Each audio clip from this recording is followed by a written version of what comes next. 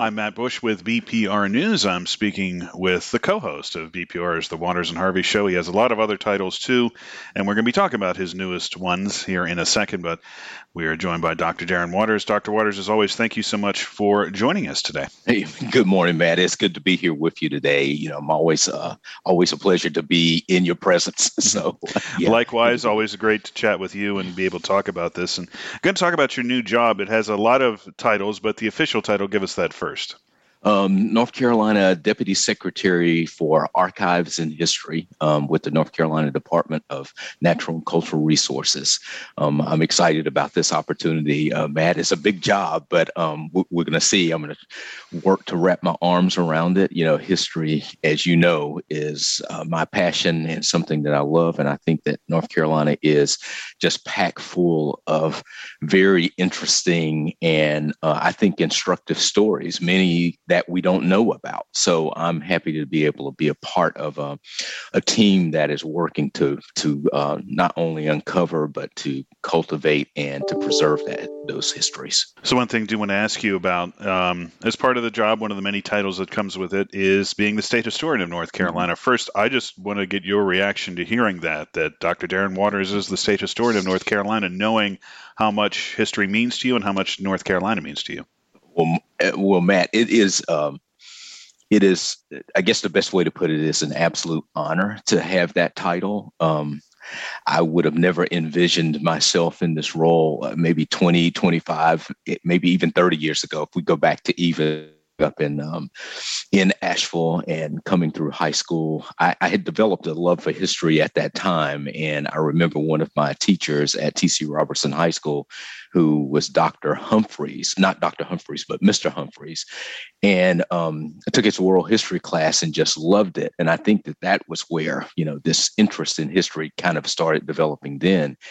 And so this title as a state historian is indeed an honor, as many of your listeners will know. And as you know, Matt, because you've heard me talk about this so many times, I was a student of Dr. John Hope Franklin. If there was anybody besides William S. Powell, who many will know that name as the Dean of North Carolina historians, John Hope Franklin is another one of those people that I would put in that category who, as far as I'm concerned, was North Carolina's historian in many respects. But now I get to have the title kind of officially. So it's indeed an honor, and especially to have been trained by John Hope Franklin and to have been essentially his last student. So I'm very honored to have this title. So now let's talk about how you envision the role, what you might be doing in this job now. And I wanted to focus on one word, and that is complexity.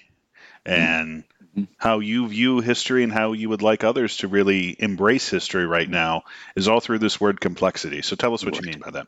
Well, Marcus and I, Dr. Harvey, Marcus and I talk about this a lot on the Waters and Harvey show. One of the missions of that show, Matt, has not only been to really tell the story of marginalized groups, traditionally marginalized or underrepresented groups in our our larger national, state, and even local story, but it has been to get people to, especially we as Americans, to recognize that our existence is quite complex. It is. We really like to simplify things. There's one scholar who, and I can't remember his name, who has said that maybe one of the products or the byproducts of the Enlightenment, which influenced the development of America, was that our desire as Westerners, people of the West and Americans in particular here, is to shine the light of truth on everything, or so that we look and we see shadows and we want to kind of figure out what is in those shadows. And we can't always do that. I have one of my passions as well is doing sketch art. I do sketches, and I know that as an artist or someone who does sketches, that it's the shadows that actually gives dimension to our existence. And that creates complexity when we can't figure it out. And just life in general, I can say a lot here. Life in general is very complex on a daily basis. And I think getting us as Americans, as North Carolinians, as Ashevilleans, or, across the state, to accept the complexity of our existence, I think is something that would be beneficial, especially to future generations. We try to simplify everything, and you just can't. There's a lot of gray area out there, and coming to the point that we accept that, I think, will make life, I think, a little bit better for us all as we try to work through that gray area to figure out where it is that we want to go and who we want to be. So, yes, and the historical past, I mean, you just look at it, Matt, it's very complex, the decisions that have been made, how those decisions were made. I mean, 5 years from now, we're going to be commemorating the 250th anniversary of the American Revolution. That in and of itself was a very complex time in American history. So I want to get us to the place that we are okay with the complexity of it, that we can't always find the answers, that we'll work towards that. And maybe it'll be some future generation that will actually figure something out, but we continue to make progress working towards that. So that's kind of what I'm thinking when I think about complexity. Yeah, I guess the question I want to ask next, going off of that, is how do we begin to embrace the complexity? How do we enter into how complex history is? And we can keep it to North Carolina, we can keep it to the United States. How do we begin to enter and begin to understand things in that complex way instead of simplifying things in short sound bites or very short ways that we know that people communicate? How do we begin to communicate and embrace that complexity in practice? Right. I think maybe part of the answer, and this is not the whole answer. That's a really good question. I think it's a team effort coming from every area that you can think of our daily economic life. If you want to think about the American economy, and we want to think about the work that we all do, the work that you do at Blue Ridge Public Radio, as a reporter and helping to put together programs. I mean, I think that there's a role for you to play there. There's a role for us, I think, as academics to play. What I'm deeply proud of about my work is that it has not just been confined to the ivory tower, but I have tried to find ways, working with Marcus, working with you and other people, to really engage the public, to kind of give some life to this idea of a public intellectual. I think we need to do more of that. I think academics need to engage and find ways to engage the larger public. They need to be able to do that in language that the larger public can understand. We tend to use very academic language in the academy that some people just don't, get. I have laughed at sometimes about the fact that as scholars, we tend to make up words. When I was coming through graduate school, I had a professor who would say, you need to problematize this. And I'm thinking, where in the world did this word come from? So the larger public is going to look at that and say, people who are not academics, like, okay, where are you guys coming from? So finding a way, a common language that everybody can understand, I think is a part of getting us to recognize and understand and maybe begin to embrace the complexity of our existence and the complexity of the historical past. That's not the only thing. There would be others. And the fact that you're asking this question, Matt, forces me to really begin thinking, about, what are some of the other components that might be incorporated into a program or into a effort to get us to embrace the complexity of the historical past. But it's a great question.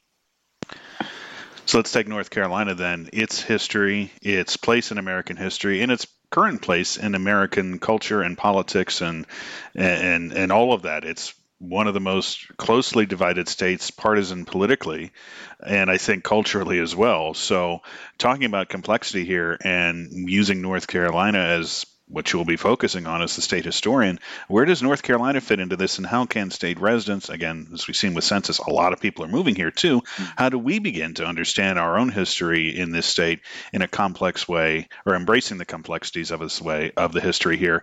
And it is very complex here at a time where it is so very closely divided. Mm-hmm. Yep. I think, Matt, part of the thing, again, another good question, a big question. I think a part of the answer is getting people to appreciate and want to know the history of the state. And I mean, that's the foundational stuff, how the state emerged as the state of North Carolina, what it is. There are many, many different pieces to that story. I find that people are especially people who are natives like myself, who is a native of the state, a native of Asheville, as you know. I get irritated when folks come in from the outside and don't want to appreciate the deep historical stories that already exist here. What has made us who we are. I mean, and our history goes, as you know, Matt, goes much further than just the colonial period. There's a whole lot of history underneath that European colonial experience in the United States or in North Carolina. And so that means understanding the Native American story here, of the first Americans. How well do we understand those stories? How well do we appreciate the multiplicity of those stories across the state of North Carolina? I think there's a need for people to say, history, man, let me say this. History for me is fun. It is a passion.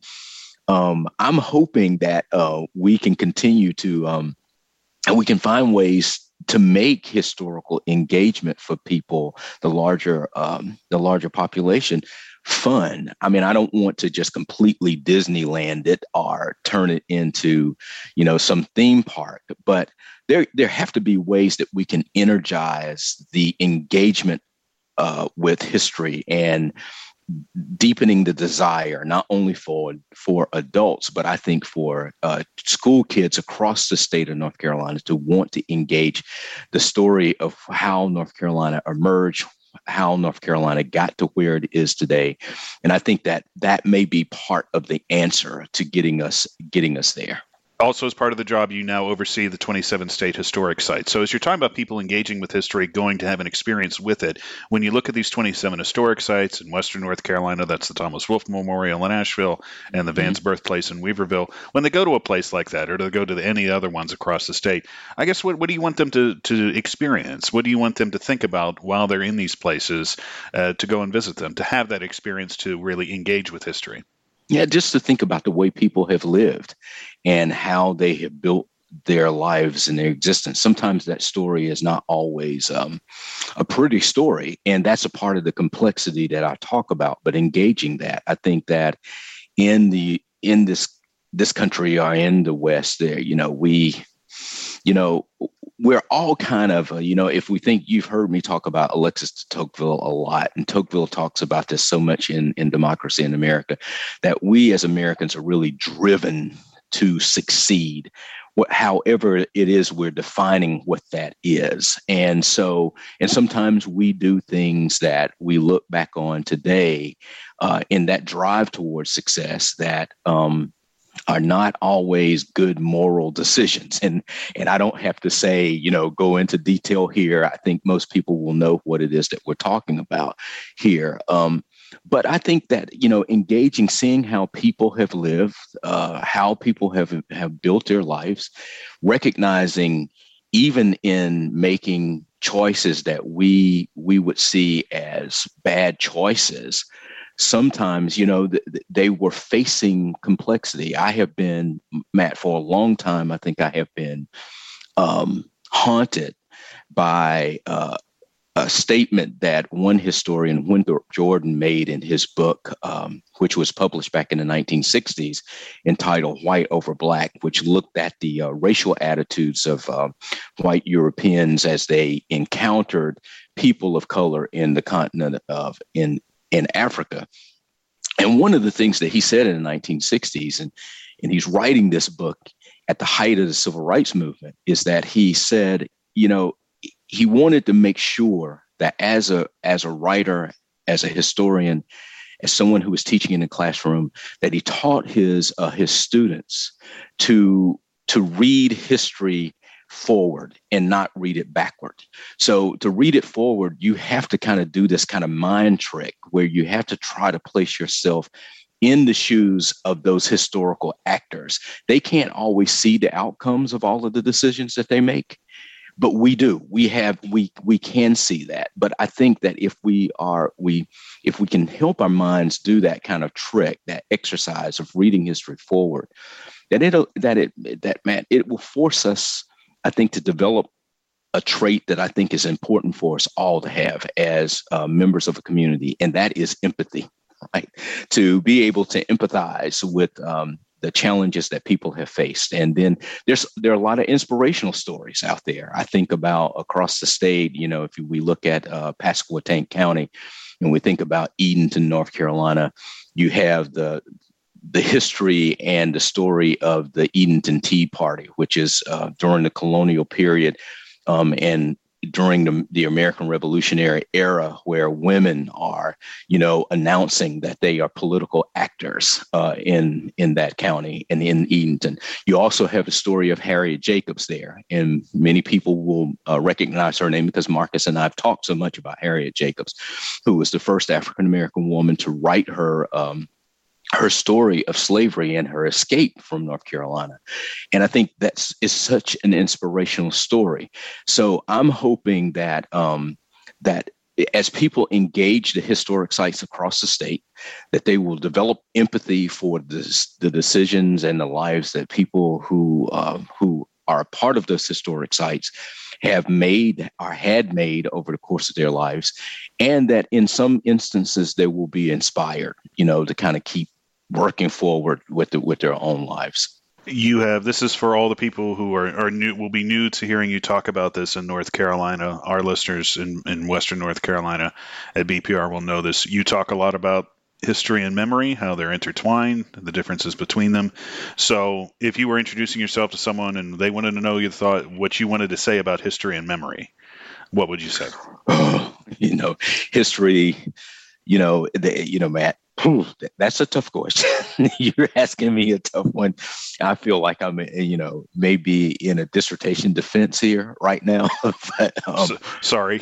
Memory, we construct memory in a way that is not always in keeping with historical fact. And so history, I think, requires us to go and engage, I think, the most important thing, which, I'm going to be helping to actually oversee, working with a great team in Raleigh. Archives. You've got to go engage the archives and look at primary sources. Look at what people are saying. What are they writing?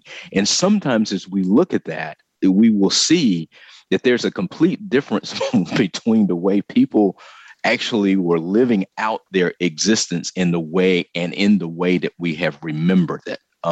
Robert E. Lee could be a case in point. Once the war was over, Lee argued for putting away these emblems and symbols of the Confederacy, but that's not something that we actually did. And so, but there was political a political power, I think that, would be the proper way to say it, political power that was, that came out of constructing narratives a certain way, as we know. But I think that if we get people to engage historical fact by going to these primary sources, that we often see that there's a big difference between how we have remembered it and how it actually happened. Lastly, our listeners are very happy to know that the Waters and Harvey Show will continue with you in this new position.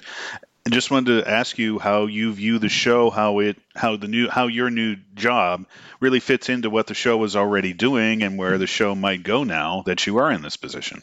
I think, Matt, I'm excited about the work that Marcus and I have been doing. Marcus will still be there in Asheville, laboring at and doing what he brilliantly does at UNC Asheville, teaching students and doing new scholarship. So maybe one of the good things that came, who right now, because, COVID numbers are going back up, who can say that there's anything good coming out of this? But if there's a silver lining in it, is that we now know that we can actually do the show from anywhere. So finding the time, I think, to continue to engage the public, which I think this role as North Carolina's historian, serving as the deputy secretary requires a significant degree of public engagement. And I do know that that is at the heart of what Secretary Reed Wilson wants to see for the department, greater public engagement. And that, I think, is across the board with his entire team, which I'll be proud to be a part of. And I think that the Waters and Harvey Show gives us an opportunity to kind of enhance that public engagement of the department.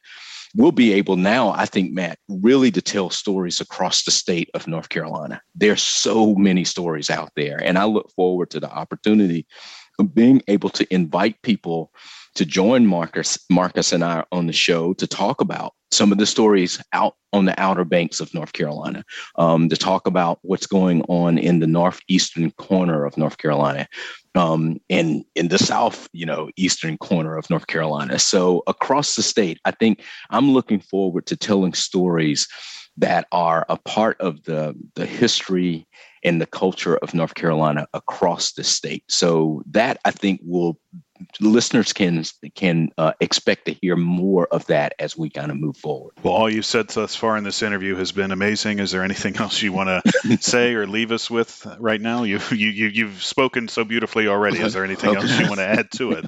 I appreciate that, Matt. No, just that I am greatly honored that I have this opportunity to participate in what I see as a community effort. We're telling our stories together. I am looking forward to having the opportunity, I think, in really the first 6 months to a year of doing this work with the blessing of the secretary, if he approves, and I think that he will, of getting out and kind of doing the listening tour across the state. And that is not only listening to people in our communities, but also listening to the people who have been doing the heavy lifting around this work for long before I stepped into this role. So if anything, I just tell people to stay tuned and just be on the lookout for those stories. Well, great. Dr. Waters, as always, thank you for taking the time for us.